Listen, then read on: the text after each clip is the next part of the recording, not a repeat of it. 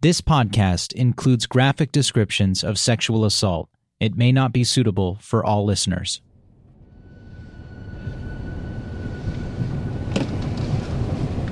I'm just emotional. It's just a lot. I just been waiting for this for so long, you know? Courtney Wild has been waiting for this day for 11 years. I'm here in New York, and it's a lot to take in, for sure. We've been waiting for this day forever, and now it's finally came, so it's almost unimaginable that he's in handcuffs for once, how he should be. It's a warm and humid Monday morning on July 8th, 2019, and for the past 2 days, Jeffrey Epstein has been behind bars in a federal lockup in Lower Manhattan. I've just felt like I'm in a twilight zone. It feels so unreal. Like I have to wake myself up from it. Finally, after all these years, 11 years, it's actually paid off. Courtney's been picked up in a town car from her hotel, and she's headed to the courthouse where Jeffrey Epstein is going to make his first appearance. In the air conditioning of the car, she takes the few moments left to calm herself, almost seeming to meditate. She's dressed simply. Her brown hair neatly falls on her shoulders, and she's wearing a white button-down with the sleeves rolled up.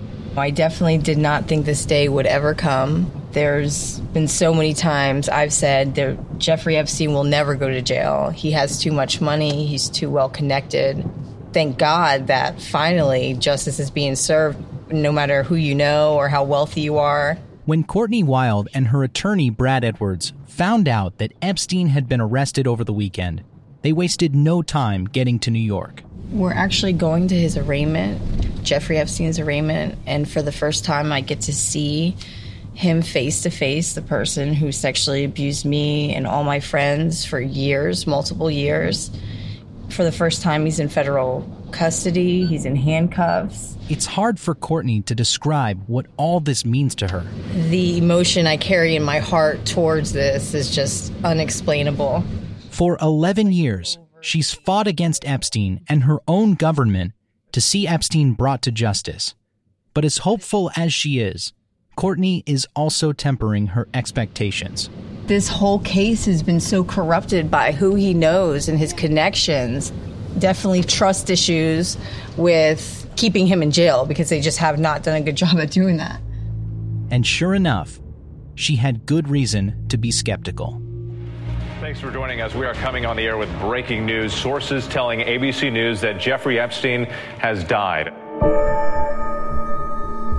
More than a decade after reaching a deal with federal prosecutors in Florida, Jeffrey Epstein probably thought he was free and clear. I'm sure that he must have felt like, he had put all this behind him and that he was out of the woods. But he was caught off guard as federal agents took him into custody last summer. A billionaire financier is in custody. Jeffrey Epstein was arrested at New Jersey's Teterboro Airport after returning on a flight from France. But a little more than a month after he'd be put in handcuffs, Epstein would be dead. That's the biggest injustice that we could have gotten. I needed him to hear what I had to say. And somebody, or himself, however he died, has robbed me of that justice. And his victims were left once again to try and pick up the pieces. I feel like we all stood together and we were all bonded. I think that all of us victims were bonded for life for sure. I'm Mark Remillard. And today, on the final episode of Truth and Lies, Jeffrey Epstein, Epstein's victims from all over the country would show up for their long-awaited day in court, but the man they hoped to face wouldn't be there. And just because Epstein is dead doesn't mean his victims are done fighting for justice. Chapter 9. Far from over. Agents hauling out boxes of the financier's belongings. Sources say Epstein was arrested in a covert operation as he landed on a flight from France. So Saturday around 5 p.m., I got a phone call from my attorney, Brad Edwards, and he was just like, "Where are you?" This was a moment Courtney Wild says she never thought she'd see. He's like, "Courtney, I have the best news. We got him. He's in he's in cuffs right now. And I was like, wait, what? You got who? And he's like, Jeffrey Epstein. They just arrested him when he got off his plane. Jeffrey Epstein in handcuffs, facing federal sex crimes. Courtney says she could hardly believe what her attorney, Brad Edwards, was telling her. That was my first instinct. My mind went to, okay, well, did you see him in cuffs? Are you sure he's in cuffs? Because we just have such bad trust issues with the U.S. State Attorney's Office actually keeping this man locked up. But once Courtney accepted it was true. It was so crazy, the emotion. I just busted out crying. I couldn't even control it. And then I just started screaming, we got him, on the phone with my attorney, and he was screaming the same thing. Just hours before that phone call, on Saturday, July 6th, 2019, Jeffrey Epstein had been taken into custody at Teterboro Airport in New Jersey, a small airport just across the Hudson River from New York, often used for private jets. Months earlier, federal investigators in New York had quietly launched an investigation into Epstein. ABC News senior investigative reporter Aaron Katersky. When word came that Jeffrey Epstein's private plane had landed in New York, that's when the FBI pounced. Word of the arrest would instantly make headlines. The surprise arrest of billionaire Jeffrey Epstein. Arrested and charged with sex trafficking. Girls allegedly as young as 14. Disgraced financier Jeffrey Epstein is behind bars, but fighting to get out. And not long after Epstein was taken into custody, another team of investigators was kicking in the massive wooden door to Epstein's mansion on 71st Street. New raid video showing federal agents as they bust open the door of his 7-story, $77 million home on Manhattan's Upper East Side. In a dramatic news conference on Monday, the U.S. attorney saying inside... I never dreamed that he would be arrested. I was just hoping that, there would be more public awareness and that he would not be able to continue to do the types of things he was doing. You'll remember Annie Farmer and her older sister, Maria. Like Courtney Wild, they would hear about Epstein's arrest shortly after it occurred. Maria actually received a text, and we were driving, and she just yelled, and I didn't know what had happened. And then she read it, and then I'm looking at my phone, and then I just start getting text messages saying, "Did you see this?" We were so excited. We literally jumped up and down. We were both crying. Yeah. My mom was crying. It was a very exciting moment. For that moment, it felt really good. I remember feeling hope for the first time in a long time. Michelle Licata and Shantae Davies were also surprised by the news. Finding out that Jeffrey Epstein was put in jail was so relieving to me. It's been such a long time that I've waited for this one day just to happen, and it's finally come. And I just woke up to 100 text messages and saying, he's been arrested. I do feel relief in it, I do. But having said that, there's still a very powerful feeling of, okay, what's going to happen next? Like, who's paid off? Who's going to help him? How is he going to get out of this, basically? If it's up to him, he's not going to go spend the rest of his life behind bars. He has 2 islands and 2 airplanes. He's going to figure out how to maneuver out of that one. For Courtney Wild and Michelle Licata, the next few days would be a whirlwind as they made their way to New York to be in the courtroom as Epstein made his first court appearance. I'm on a plane to New York, and now I actually get to see him in handcuffs on the other side of the courtroom, which just feels so unreal. I don't even know how I'm going to react to it yet, This is 11 years going. It's just a whole bunch of built-up emotions that are finally, being brought to a head. Once in New York, Courtney Wild and Michelle Licata met for the first time. I felt like, okay, she's actually another person that has the exact same story as me, because I have never met anybody else that knows exactly how I'm feeling. Right. And it's always been so difficult to even talk to any of my friends or anybody in general. It was really comforting. It was comforting, actually. As soon as I met her, I was just immediate nothing but love, kindness, joy, you know, like I just felt like you're one of me, you know? I know, like I was like looking in the mirror, I'm like, okay, I don't have to hide any secrets, you know? Everything's out in the open. Yeah. All right, so we just got off the train in Lower Manhattan heading to the U.S. Attorney's Office where they're about to hold a press conference to tell us about. But ahead of Epstein's first court appearance, the U.S. Attorney for the Southern District of New York, Geoffrey Berman, would publicly announce the charges against Epstein, some of which stemmed from allegations by an alleged victim known to federal authorities in Florida more than a decade ago.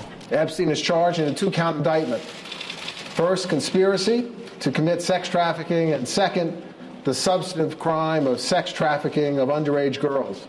The alleged behavior shocks the conscience. And while the charged conduct is from a number of years ago, it is still profoundly important to the many alleged victims, now young women. They deserve their day in court, and we are proud to be standing up for them by bringing this indictment. Listening to the news conference on the way to the hearing, Courtney Wild was brought to tears. When I heard the conference, you know, that the U.S. State Attorney's Office was actually standing up for the victims' rights and standing up for us.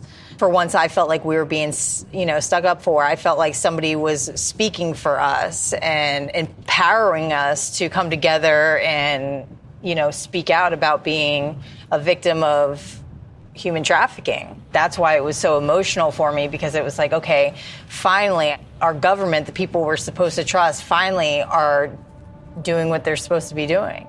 Shortly after Berman finished speaking, just down the street at the federal courthouse on Pearl Street in Manhattan, Jeffrey Epstein would be led into a packed courtroom. Here at federal court in New York, where the multi-millionaire financier Jeffrey Epstein has just pleaded not guilty to federal sex trafficking charges. This is someone who used to socialize with presidents past and current, but now finds himself in a Navy prison jumpsuit standing before a judge while several of his victims looked on. His hair was a little bit disheveled, and he wasn't wearing probably as nice of threads as he's used to. He was wearing a navy blue prison uniform. For the first time, Jeffrey Epstein had set foot in federal court as a criminal defendant. When he walked in, it was like I got teary-eyed and I wanted to cry. It brought me back to the last time I seen him. It brought me back to my childhood. I immediately was thinking, I'm back in that massage room, and it's almost the same feeling like, God, I want to get out of here. All I could do was like sit at the end of my seat. I just took it all in. He's the one being like investigated, and they're not ripping us apart anymore. It's like, hey, look at you. Let's go through your house. Let's go through piece by piece. Like, what have you been doing? In that hearing, Epstein would say the only words he'd utter publicly during the course of these hearings for the next few weeks. Not guilty, Your Honor. ABC News senior producer James Hill, our lead reporter on this podcast. His attorneys, during their presentation, they argued that this was basically the federal government trying to make up for what they did 10 years ago, that these were the same charges, that this was the federal government trying to get another bite of the apple. Prosecutors for the federal government, meanwhile, would argue Epstein was a flight risk and a danger to society, and they'd divulge more about what they say they found inside Epstein's mansion. Prosecutors revealed that they found evidence that was consistent with what his victims were telling. Even the room where prosecutors said the abuse occurred, the massage room, was still set up in the same way it was 15 years ago when Epstein's alleged conduct was to have taken place. There were photographs, hundreds of them, that depicted girls under the heading Young Miscellaneous Nudes 1 and Girl Pics Nude. And all of these photographs were found in a locked safe inside the home. When they searched his home, they found these piles of cash and diamonds and photographs. And you would think that had Epstein any inkling that this was coming, that he might have made an effort to get rid of that stuff. So that's when the U.S. State Attorney argued, hey, listen, this is somebody's conduct who clearly has not changed in time. He has a past charge of solicitation of prostitution of minors, but it's obvious that his conduct has not changed over time. After the hearing, as Epstein was to be led back to his holding cell and reporters raced out of the building, Michelle took a moment. She saw Epstein standing there, and she envisioned walking up to him and saying, "Hey, do you remember me?"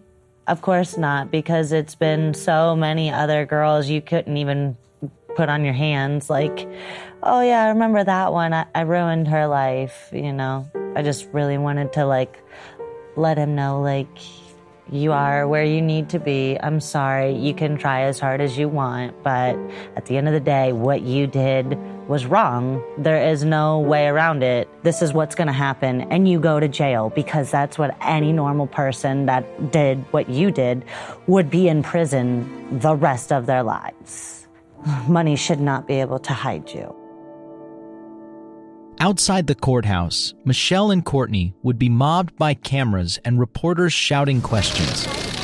I really want to try to get him out of here. Go ahead. When we walked out of the courtroom, it was like the whole world was watching. Fred, this way. Oh my God. They wanted to know what's Courtney's reaction. Guys, give him room, guys.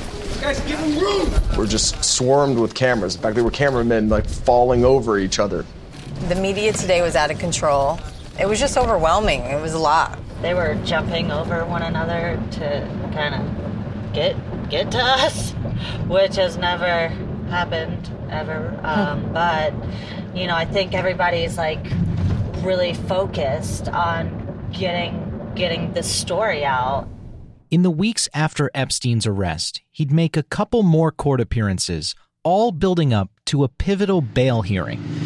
Back here in Lower Manhattan on a terribly hot, humid, and rainy day, Thursday, July 18th.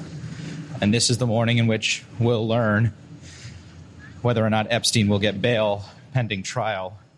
So at the bail hearing, they had cordoned off a section for victims and lawyers.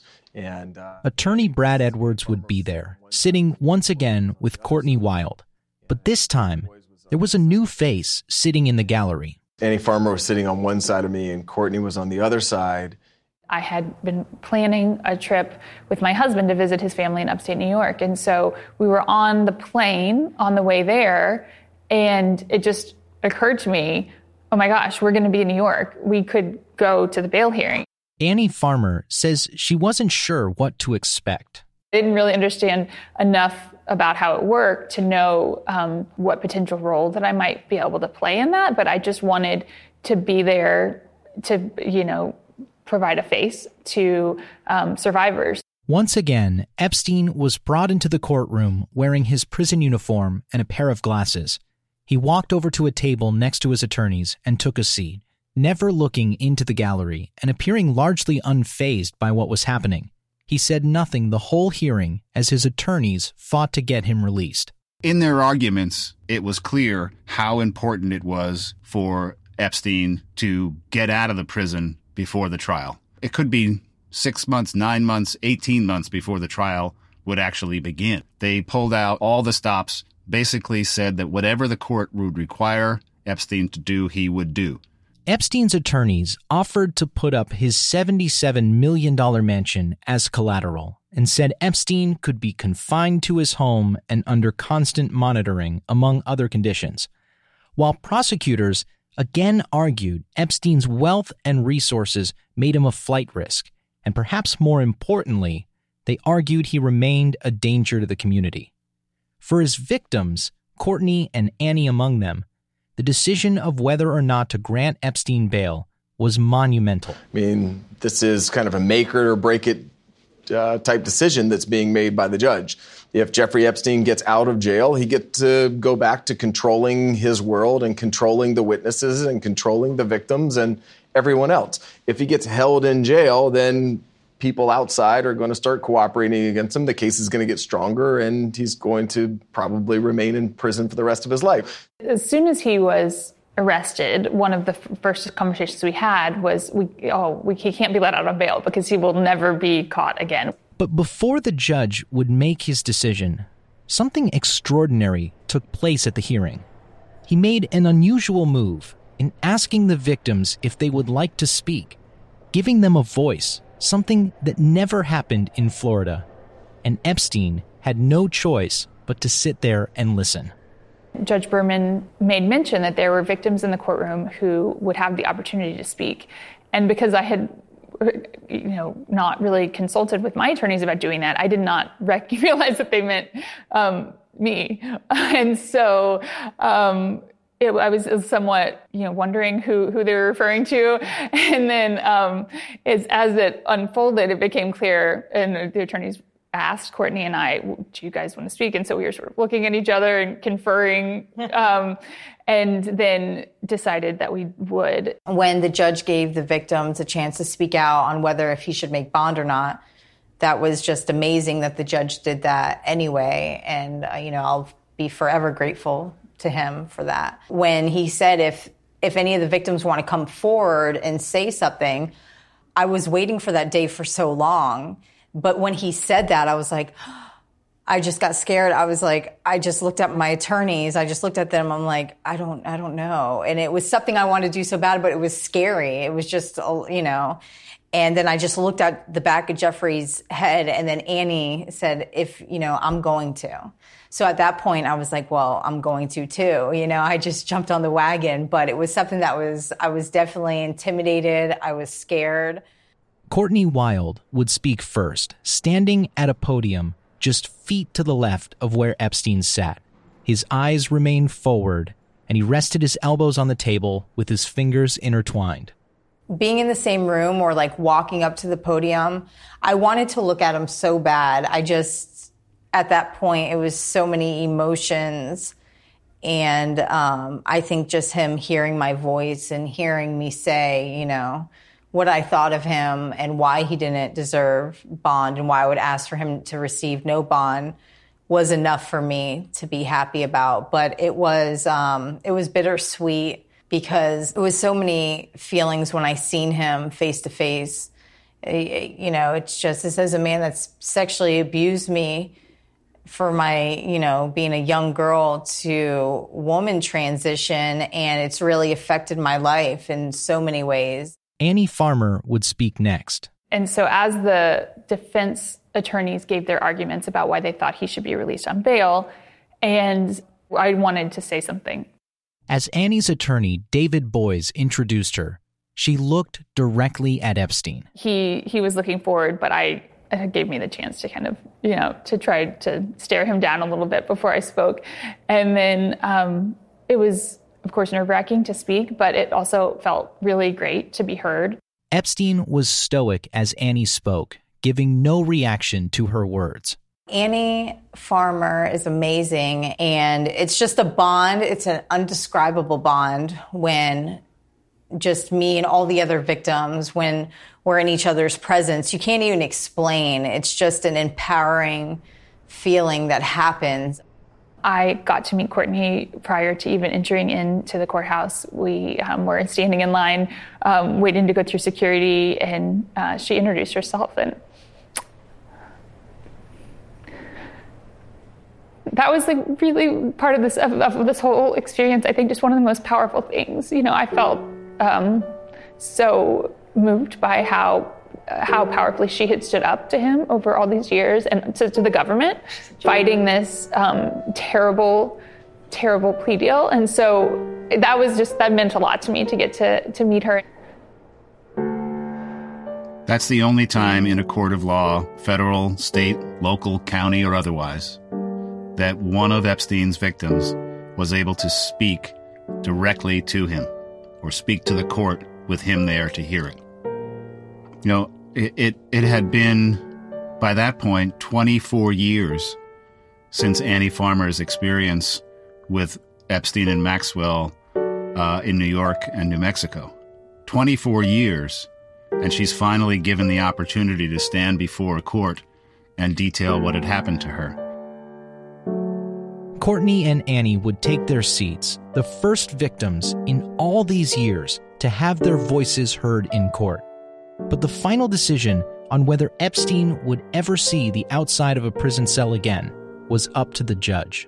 If he gets out on bail, everybody better watch out. He is going to do a lot of damage control and a lot of damage during that damage control process. A lot of people are going to get hurt. So hopefully he stays in. And in a watershed moment that these survivors of Jeffrey Epstein had waited years for, U.S. District Judge Richard Berman, no relation to the U.S. Attorney Jeffrey Berman, would order that Epstein remain in custody. In ordering Jeffrey Epstein held without bail, Judge Richard Berman said there were no conditions that Epstein could be held under that would overcome his danger to others. Jeffrey Epstein being denied bail was the biggest order that could ever come from the judge in the case. It was the biggest time in the case. If Jeffrey Epstein was denied bail and he was going to sit in prison, which was a place he would never be able to live, that was the end of the case, to me. It was a high point for victims like Courtney, who had fought for so long to not only be heard by the justice system, but listened to. And for Brad Edwards, who spent years pursuing Epstein in court battles and depositions, he says the decision to hold Epstein in jail was the beginning of the end. Once he was denied bail, I think the words that I said were, he's dead. I didn't mean them literally at the time, but he has no way of defending the case. The evidence is going to continue to mount against him. Everyone in the world is going to turn on him. The conditions for somebody charged with those types of crimes in the place where he is in prison couldn't be any worse. There's just no hope for him. Just shy of 2 weeks later, Epstein would be found unconscious in his cell with marks around his neck, an apparent suicide attempt. And although he'd briefly be put on suicide watch, that wouldn't last long.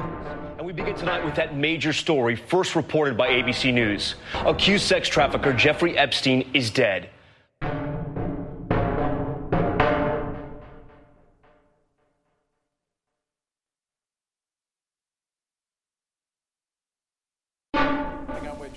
The top 5 things you need to know this morning. Number 1, breaking news. Sources telling ABC News that Jeffrey Epstein died by suicide overnight at the Metropolitan Correctional Center in Manhattan. The shocking revelation that Jeffrey Epstein, facing the prospect of life in prison on sex trafficking charges, was found dead in his jail cell from an apparent suicide on Saturday. Jeffrey Epstein was found dead in his federal jail cell in the early morning hours of August 10th, 2019. Just 16 days after his first apparent suicide attempt. I woke up in the morning and my phone was going crazy. I have all these text messages. The first call that I make is to Brad. And Brad's like, he's on a plane. Yes, this happened. And, he'll get back to me. The emotions that I felt are really, I don't know if they're strange or not, but I was very sad at first. And then that turned into some anger. And now I'm mad. Now I want answers. I was making breakfast. One of my friends was messaging me on Facebook. Did you see? Another friend messaged, did you see? And I was like, no. And at first I was like, oh my gosh, he felt the need to kill himself because of the things that he did to all these women. The Manhattan Medical Examiner would rule Epstein's death a suicide, but almost immediately afterward, theories that he had been murdered, or at least allowed to kill himself, began circulating widely online. The phrase, Epstein didn't kill himself, became a viral meme.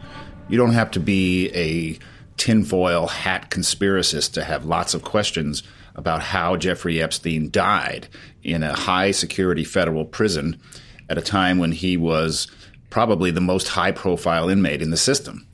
You don't have to believe in the wildest conspiracy theories to wonder how could that have happened. He was, for a time, put under a suicide watch. He was isolated. He was put in a special wing of MCC, and that proved to be a precursor of what was to come. Our senior reporter, Aaron Katersky, was the first to break the news of Epstein's death and continues to follow the story. There were cameras that weren't working. There were the guards that allegedly didn't do their rounds. There were a number of circumstantial pieces of evidence that seemed to not be too kosher when it came to Jeffrey Epstein's incarceration. The two guards who were monitoring the cell block where Epstein was housed the night he died have both pleaded not guilty to charges that they falsified records to show that they had checked in on Epstein. The theories about Epstein's death wouldn't just be online, though. Epstein's brother, Mark, would seek out a second opinion on the cause of death. Mark Epstein ended up hiring his own pathologist to conduct an investigation. Dr. Michael Baden was allowed to sit in with the medical examiner's office here in New York and reached a different conclusion than the official one, that Jeffrey Epstein died by suicide. And the family is not content, and the estate is not content. A number of Epstein's survivors also questioned what happened with his death. There's just so much involved with his suicide that makes me question, okay, is this him getting another deal of a lifetime? I was really upset because it was like, okay, this is just another time where he gets to slip through the cracks, and another chance that he gets to not be held accountable for the things that he's done. With knowing that he already tried it didn't work. Yes, when it comes to the government, I'm very, very angry. Throughout this whole case, not just with his death, they have done nothing but enable him to be the person that he was. There's no words. It's just pure anger at this point. There's no way that guy took his life. But now they've made sure we never know everything. To me, it's frustrating when people act like it's a conspiracy theory to think that anything besides suicide could have happened, because it doesn't, to me, take into consideration this wider context of the government and every single turn dropping the ball so terribly. With Epstein dead, his criminal case would be stopped in its tracks. His death meant that U.S. District Judge Richard Berman had no choice but to throw out the criminal charges. But before he did that, Judge Berman once again extended an unusual offer to Epstein's victims, giving them the floor of a federal courtroom to tell their stories. And perhaps as a nod to the poor treatment that the victims had suffered for so long, the U.S. Attorney's Office brought them to New York at the government's expense. Other than civil litigation, there has never been an opportunity for them to speak to Epstein. There has never been an opportunity for them to tell a court, to tell the world what had happened to them. My passport. Hold on. Where is my passport? It's a Monday morning, August 26th, 2019, one day before the hearing in federal court, where victims of Jeffrey Epstein have been invited to come and deliver impact statements. Okay. Shantae Davies is packing a suitcase at her home in Los Angeles. You'll remember her from our 7th episode, where she says she was taken to Epstein's private island and sexually assaulted, then later abused at nearly all of Epstein's other properties.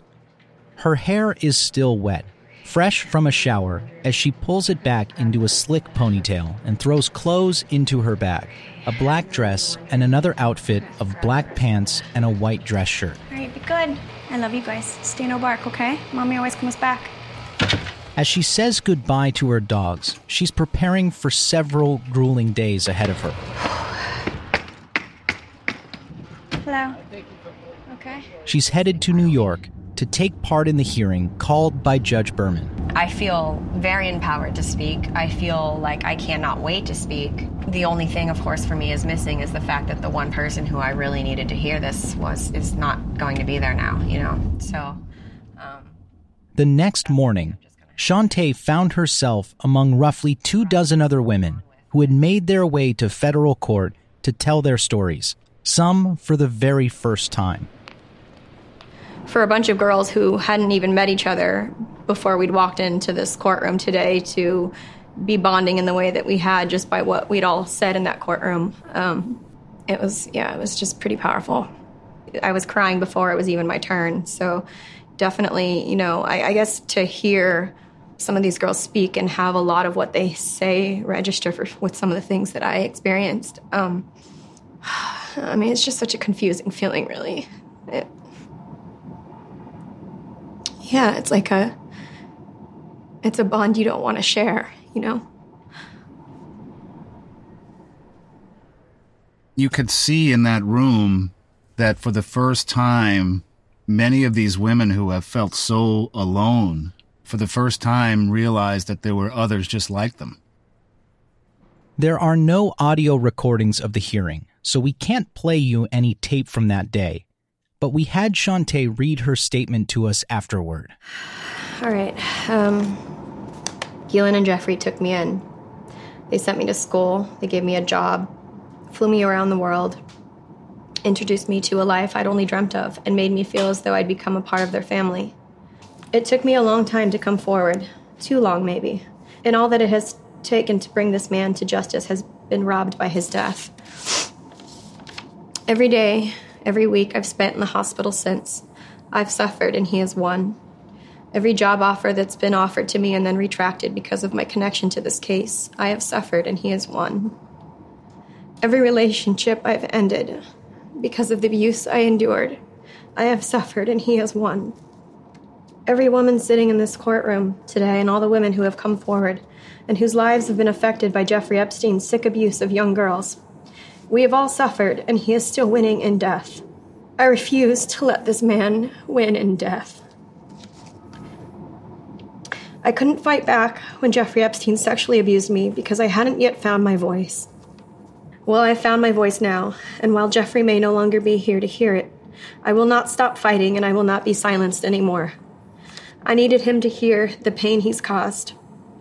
His death has robbed me of that justice. Please don't rob us of that justice again. Unbeknownst to Shante before she arrived in New York, her younger sister, Tila Davies, had also decided to come. I've never been so proud of my sister in all my life. I literally could not believe my eyes when she stood up. I didn't even know she was going to speak. Annie Farmer, who spoke at Epstein's bail hearing, would again address the court. When Annie Farmer came to the podium, she used her time speaking in court to talk not about herself, but about her older sister, Maria, who was not healthy enough to attend. I had the opportunity to speak at Jeffrey Epstein's bail hearing.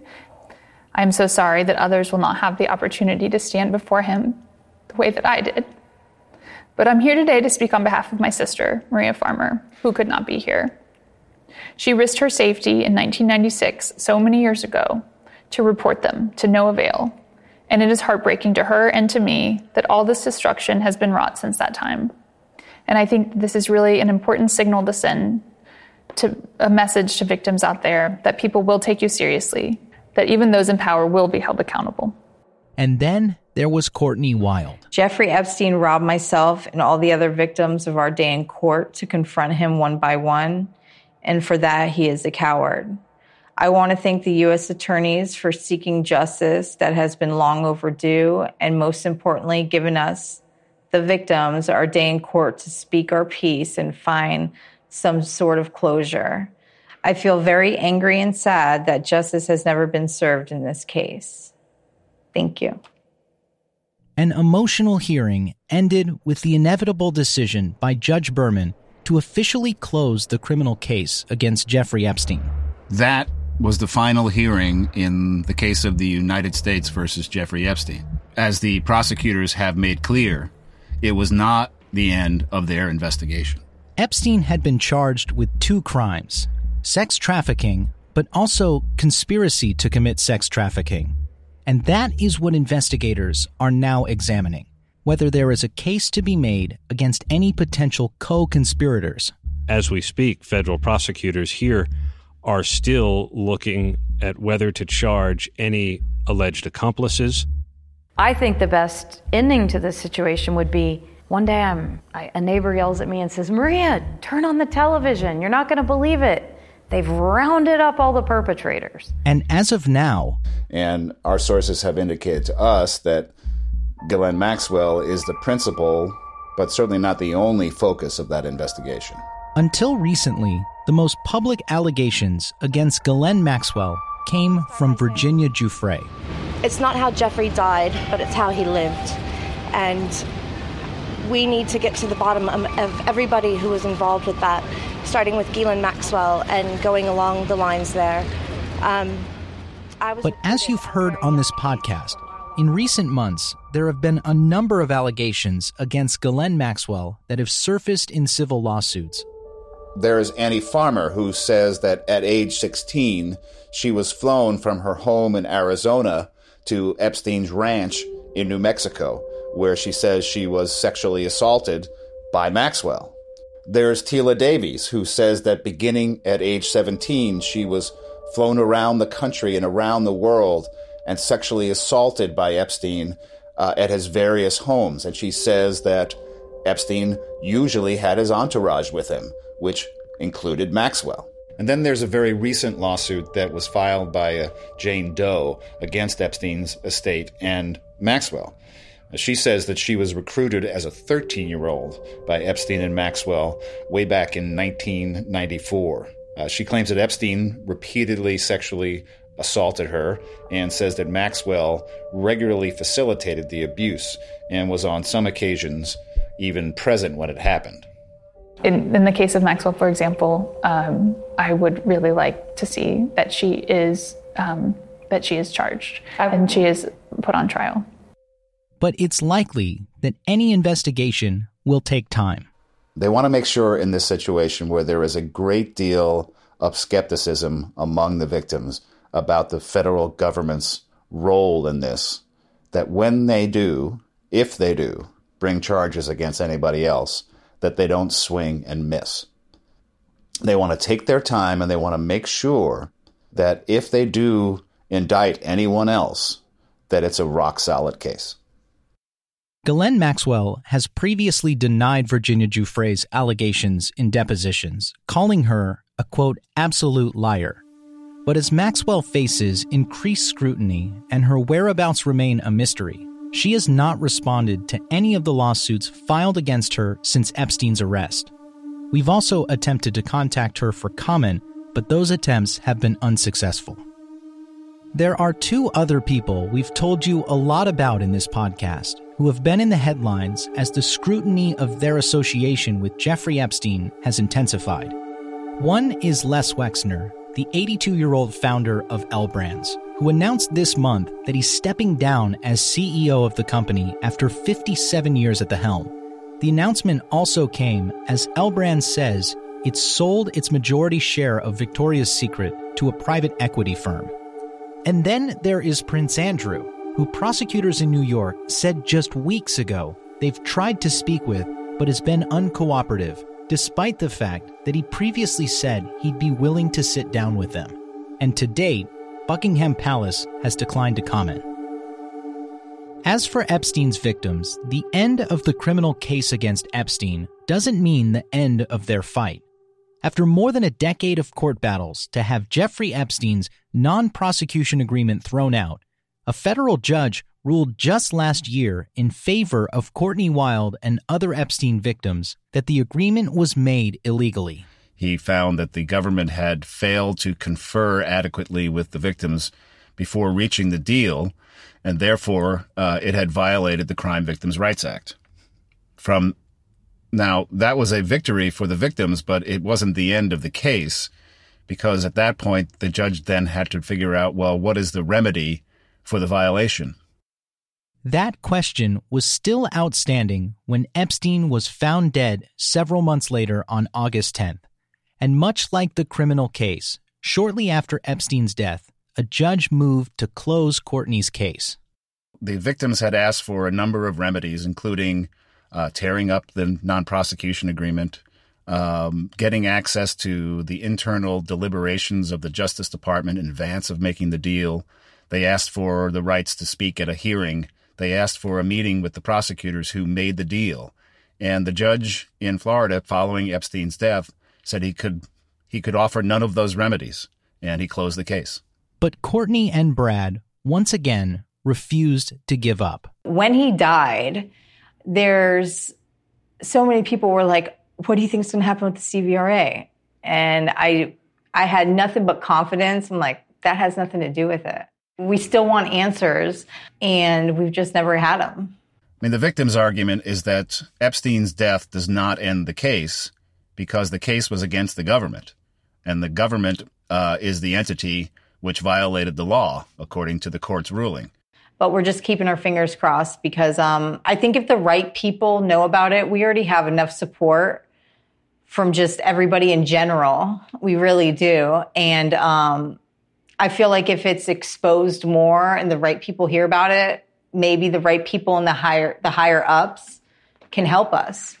Courtney Wild and her attorneys have appealed that district court ruling that ended her case to the 11th Circuit Federal Court of Appeals. And there was a hearing held in January, and everyone is now just waiting for the result. And while it's not clear what the outcome of the appeal will be, Brad Edwards and Courtney Wild did hear for the first time an apology from the U.S. government. The issue is whether or not the office was fully transparent with Ms. Wild about what it is that was going on with respect to the non-prosecution agreement. And they made a mistake in causing her to believe that the case was ongoing when, in fact, the non-prosecution agreement had been signed. The government should have communicated in a straightforward and transparent way with Ms. Wild, and for that, we are genuinely sorry. Courtney Wild's fight has also taken her all the way to the U.S. Capitol as Congresswoman Jackie Speier introduced the Courtney Wild Crime Victims' Rights Reform Act of 2019. So I've introduced a bill named after her that is going to put some teeth in the law. It's going to make sure every victim is represented by an attorney, that they can receive restitution of up to $15,000, and that every prosecutor has to keep them informed if they are developing any plea deals, as they did with Jeffrey Epstein. So, Courtney, thank you so much. Thank you. In the wake of Epstein's death, another battle has begun over how to handle his more than $600 million estate. 2 days before his death in prison, Epstein had signed a new updated will and testament, and he named as the co-executors of the estate his longtime attorney and longtime accountant. And the sole heir to Epstein's fortune, to his estate, is his brother Mark. Almost immediately after Epstein's death, lawsuits from his victims began pouring in. There are at least 22 lawsuits involving upwards of 30 women now in the courts against the estate. The estate has proposed creating a victim compensation fund, which would be, similar in nature to the compensation fund for 9/11 victims. But while a number of victims and the estate agreed a compensation fund was a good plan, the effort would grind to a halt once the Attorney General for the U.S. Virgin Islands stepped in. The roadblock to this plan appeared in January when the government of the United States Virgin Islands filed a civil action against Epstein's estate and all of the companies that exist in the Virgin Islands that happen to own most of Epstein's assets. Earlier this month, a court hearing was held in the Virgin Islands over Epstein's estate, and while there, our lead reporter, ABC News senior producer James Hill, spoke with the territory's Attorney General, Denise George. Mr. Epstein had a lot of companies, a web of companies that worked together in different ways that he owned, but it was in such a way that concealed a lot of his criminal activity. We are continuously investigating to get the full picture. George says that since Epstein's companies and assets, his homes, his planes, etc., may have been used to facilitate or cover up his crimes, the Virgin Islands government is bound by law to seize them. Effectively, what they're saying is that Epstein and his many companies and corporations and nonprofit organizations that were based in the Virgin Islands are all wrapped up together as this criminal enterprise. And until that can be sorted out, not only has the compensation fund been put on hold, the entire estate has been locked down too. And at this point, the estate is essentially frozen. They can't pay their bills. They're stuck. To examine Jeffrey Epstein's case in 2019, you're looking through a much different lens than that of his first case nearly 15 years ago. The fallout from the Weinstein scandal is reverberating in countless other industries as women feel empowered to tell their stories for the first time. A judge in Pennsylvania has just sentenced Bill Cosby to no less than 3 and no more than 10 years behind bars. Nassar is being sued by more than 140 women who say he sexually abused them. The Me Too campaign was first created by Tarana Burke. This is not about me, it's about survivors. And it's about what survivors need to be healthy and whole. Victims of sexual abuse and misconduct have raised their voices, and the dawn of a new day and a new name, Me Too, has emerged. Suddenly, the rich, powerful, and famous are beginning to be held accountable. And the accusers, well, they say finally people are listening to them. I think just like over time, Bill Cosby, the Me Too movement, that was a big thing. These women started coming out and say, hey, I was sexually abused. I was sexually assaulted. I was sexually abused by this wealthy person or, by him, but it happened years ago. But but for the first time, people believed them. When you're just one person, you feel like sometimes nobody's listening and nobody's paying attention, but it really means the world to me that people care and they want to find justice. And that's the one thing that I've been wanting my entire life since this has happened.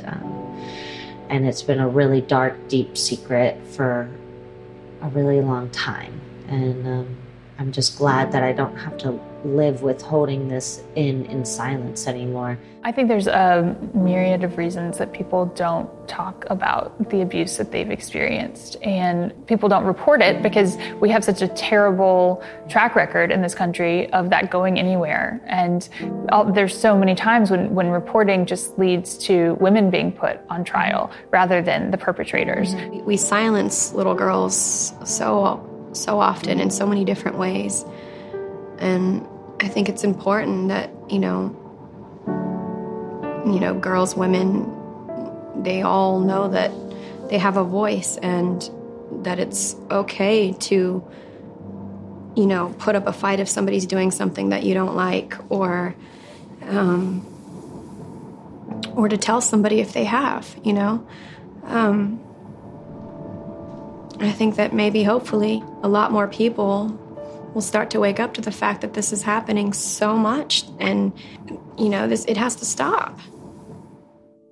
14 years after investigating Jeffrey Epstein, former Palm Beach Police Chief Michael Reiter is still stung by that single charge of solicitation of prostitution that was eventually filed. The law labeled them as prostitutes. The laws need to change. But the statute basically addresses prostitution with a child, which is impossible. Prostitution conveys that there isn't a victim in this, there's a person is willing, and a child can't be willing. A child can't consent to this. That's unfair and needs to be fixed. Members of Congress or members of the state of Florida legislature, I hope they take action. The very first voice you heard on this podcast was that of Detective Joe Recarey. Okay, your Pepsi's coming. My Pepsi's coming. First of all, I know you're freaking out. Don't freak out. Just relax, okay? All right? Even though the door's closed. One of the first detectives to listen to the girls' stories and to investigate what was happening in Epstein's mansion in Palm Beach. He was a friend of mine and a colleague and someone I respected for many years. Reiter hates that Recarey didn't get a chance to see how this all played out, as Recarey passed away in May of 2018 at the age of 50. But Recarey's wife, Jennifer, wanted us to know more about her late husband and read us this statement. We ask that you please remember Joe as a tough guy who had a passion for protecting others. During this investigation, Joe discovered many of the dark secrets of Jeffrey Epstein and that of his associates. Although attempts were made to silence Joe, he was never intimidated by Epstein nor his connections. He was outraged by the inequity of the justice system and was heartbroken for the victims and their families. Jeffrey Epstein died the coward Joe worked so desperately to expose. Our prayer is that justice will be restored and those who are left to be held accountable will be prosecuted to the fullest extent of the law. For years, neither Recarey or Ryder would speak publicly about the case, but that changed in 2018. He was very reluctant to speak to the Miami Herald when we did, but we both looked at each other and said that if anything needs to get fixed, it's probably going to be less likely to happen if we don't participate. And as a result of the expose published by the Miami Herald in November of 2018, attention around Epstein's treatment by the government and his sweetheart deal took on new life. But for Ryder, the case isn't about media attention, or him, or Recarey. This case is not about the police. This case is and has always been just about the victims. And that's the sad part of it now. We're paid to do the job. We're paid to take the lumps as law enforcement officers. But no 14 and 15-year-old girl should be expected to go through what they went through and then be treated by the system the way that they were.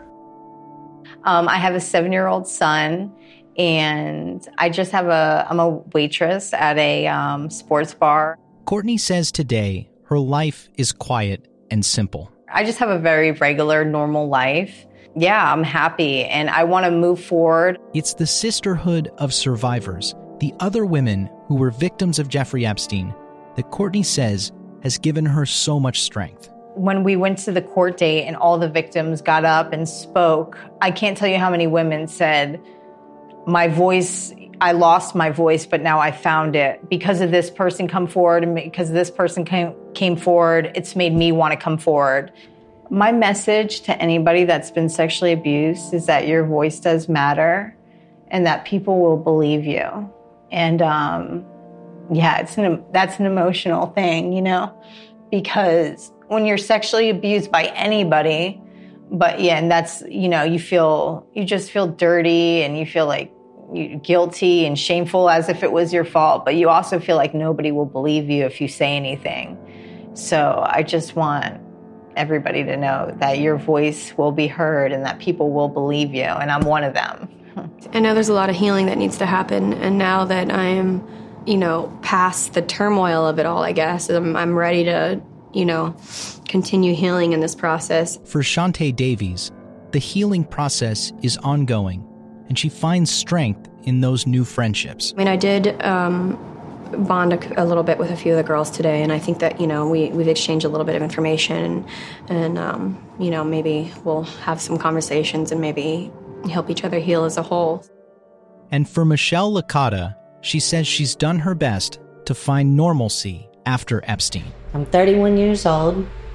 I have, I take my son to the drive-in movie theater. I've got friends, spend time with family. I enjoy, my life. And I like to do everyday normal activities. It's taken me a really long time to come to this point, but I finally made it to the other side where my life is a good life. I absolutely stopped painting because of Epstein, and in a weird way, I kind of started painting again because of him, because I wanted to honor the victims. For Maria Farmer, she's begun to paint once again. On the left is Sarah, and then you have Virginia, and then Michelle, and then Shantae, Jenna-Lisa, Courtney, and Annie. These are the survivors that are still standing. Dedicating her most recent work to the sisterhood of women who bravely came forward with stories of abuse, the survivors of Jeffrey Epstein. This group of women, this is the first time I've been a part of something where I actually feel this really strong connection. If someone who isn't familiar with this situation comes to look at this art, I hope they see that these women are beautiful and strong, and resilient, and that they're not going anywhere. But even more important to Maria than how people view her art is how the survivors view themselves. But I want them to see how beautiful they are, and I want them to see how other people see how beautiful they are, and how inspiring and how strong. That's the main thing I want them to see. All these women are heroes, and I want people to know that. I don't want everyone to forget.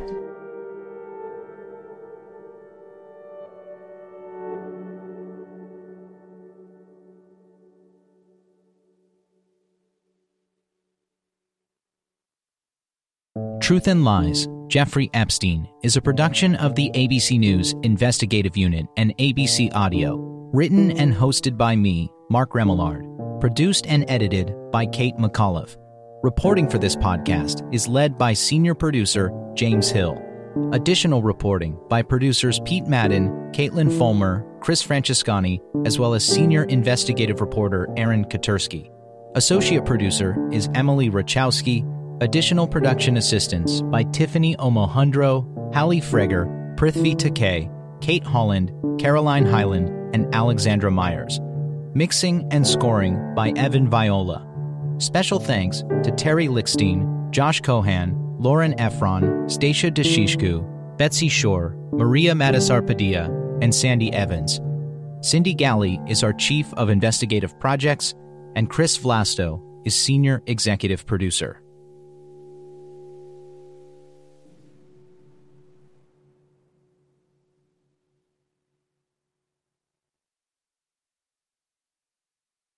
You see headlines across your screen all day, but you're busy. What do you need to know? What's actually shaping your world? I'm Brad Milkey from ABC News, and every morning we start here. It was extraordinary for us watching here in Singapore. This is ABC's new daily podcast, a handful of stories, just 20 minutes. Director Comey, thanks for being with us. Newsmakers, smart reporting, taking you straight to the heart of the story. Start here. Listen for free on Apple Podcasts or your favorite podcast app. So there's two guys, business partners, self-made millionaires. They spend their time surfing under the California sun and living the high life in Las Vegas, until one of them ends up dead. I'm Matt Gutman from ABC News. I've worked with the team at 2020 to unravel this stunning tale of deception. Ruthless, diabolical greed. As a sociopath, he can justify anything. Subscribe to Cutthroat Inc. That's INC wherever you're listening now.